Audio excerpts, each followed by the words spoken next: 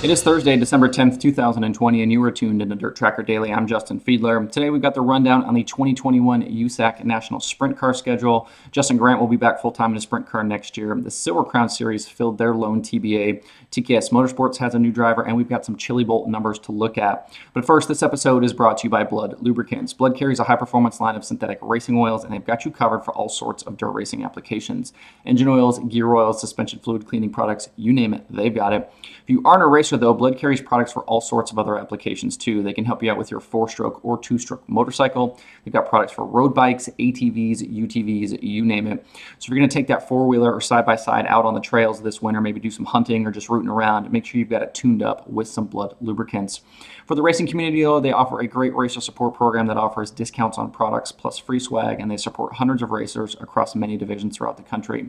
To check out the support program, find out more information, or to buy, visit bludlubricants.com. That's BLUD lubricants.com. If you'd like to receive 25% off most products, use code DIRT at checkout. That's DIRT, all caps, at checkout. USAC National Sprint Car Series released their 2021 schedule last night as part of the 2020 Year in Review show on Flow Racing. The calendar will see the series race 50 times next year all across the country. The season will open February 11th through the 13th at Bubba Raceway Park in Florida for the Winter Dirt Games before there's a break until April when the season resumes at Lawrenceburg Speedway on the 3rd. Several events on the schedule feature increased purses, including the Winter Dirt Games and the Corn Belt Nationals at Knoxville. There are 3 new tracks on the slate this year, with Path Valley Speedway, Bloomsburg Fairgrounds, and Circle City Raceway all getting dates. There are also lots of the traditional tracks, including Eldora, Haubstadt, Terre Haute, Lincoln Park, Kokomo, and more. The schedule includes several TBA dates with July 9th and September 9th through the 11th, all listed without tracks. And the season-ending stretch of 5 races between Paris Auto Speedway and Arizona Speedway are all currently without exact dates. Looks like it'll be a really fun schedule, plenty of difficult tests, and some new challenges. See the full schedule, visit usacracing.com. On the heels of the Sprint Car schedule release, Top Motorsports announced they will again contend for the USAC Sprint Car Championship with Justin Grant as the driver and NOS Energy Drink as the sponsor. This will be the 4th year for the combination, which finished 4th in the standings in 2020 and collected 5 wins on the year at 34 Raceway, Federated Auto Parts Raceway at I-55, Plymouth, Terre Haute, and Gas City I-69 Speedway. Grant also had 16 top 5s and 21 top 10s in 27 races. Expect this again to be a potent team and driver combination next year. When we talked about the Silver Crown Series on the show yesterday, there was still a TBA on it for June 26th, but it wasn't TBA for very long.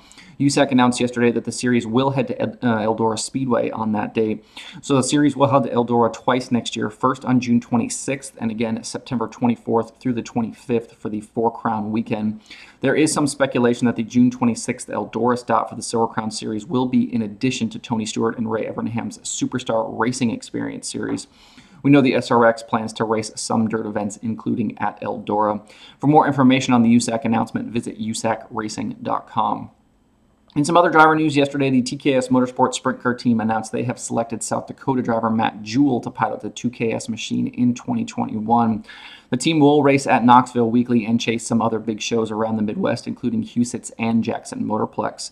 Jewell has been racing at Knoxville since 2014 and finished 4th in the weekly standings in 2020, picking up 3 top 5s in 12 feature starts. Jewell has also made 13 World Outlaws appearances last year with a best finish of 3rd on the opening night of the Jackson Nationals. Jumping back into some Chili Bowl numbers, I've got Saturday results entered in the DirtTracker.com database from the previous 5 years back to 2016. Those 5 years amount to 3 wins for Christopher Bell and then 1 each for Rico Abreu and Kyle Larson. We talk all the time about the car counts at Chili Bowl and how many great drivers show up, how difficult the racing is every time out there. There seems to be a few stat categories that kind of illustrate that difficulty, though. One of the stats I've added to Chili Bowl section in recent days is the number of feature starts for each driver. For many drivers, just getting into Saturday night's A-Main is a massive accomplishment. And looking at the numbers, though, it's pretty interesting to see who's made features and just who hasn't. First, only 4 drivers have been in the Saturday feature each of the last 5 years. They are Christopher Bell, Rico Abreu, Tanner Thorson, and Shane Golobic. First 3, not really surprising. Bell and Rico are obviously winners. Thorson, incredibly capable, has a ton of USAC wins. I do think it's a bit surprising to see Shane Golobic on that list, not because he's not a talented driver, but because he isn't someone we hear a lot about, kind of throughout the year. He doesn't race with a series full time. He splits time. He does some midget racing, and he does a lot of 410 and 360 sprint car races. So he's not necessarily a name that you would, take a look at and expect to see, somebody that's had a ton of success at the Chili Bowl. But 5 straight Saturday A feature starts is pretty dang good. Behind the top 4, 5 more drivers have made all but one feature in the last 5 years. They are Justin Grant, Tyler Courtney, Zach Dahm, Kyle Larson, and CJ Leary. All are accomplished racers, so not surprising to see this list being in the feature regularly. As you go down the list of feature starters, though, one name that stands out to me is Chris Windom. In the last 5 years, Windom has only 2 Saturday feature starts, and in the other 3 years has been relegated to K-Main and E-Main finishes. I know that some folks will say Windom hasn't been known as a midget driver in his career, but his USAC National Midget Championship year, this last year, shows he's more than capable behind the wheel. Windom's results at the Chili Bowl are a stark reminder of how tough things can be inside the Expo Center. Those prelim nights are absolutely vital, and if you get behind there, you're just basically trying to play catch up for the rest of the week. So the other stat that jumps out to me is win count per start position. The last 5 winners, 3 have come from second, 1 from third, and 1 from fourth. It's interesting that we haven't seen a pole sitter win in recent years. With the onus on track position, especially in that final race, you'd think that pole sitter would have a fairly sizable advantage. But even with no wins from the pole, those numbers do show how important it is to start near the front. Rico's win in 2016 was from that 4th spot, and he didn't take the lead from Brian Clausen that year until late in the going, and he needed some help from some cautions to get up there and get close. Those 55-lap shows, they just tick off so quickly, and drivers just really can't waste any time making moves. To see more Chili Bowl stats, you can visit dirttracker.com/analytics/Chili Bowl. There are 2 items on the streaming schedule today, with both happening over at Flow Racing. Besides USAC 24/7 tonight, it's the USAC National Midgets who get to take their turn for their year in review show. That will also include the 2021 USAC National Midgets schedule reveal. If you'd like to see that full schedule along with links to watch, visit dirttracker.com/watch tonight.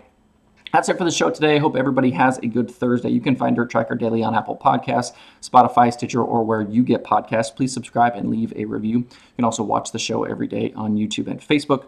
You can email the show at info@dirttracker.com, and you can follow along at facebook.com/dirttracker, twitter.com/dirttracker, and the website itself, dirttracker.com. You can follow me personally on Twitter at Justin_Fiedler.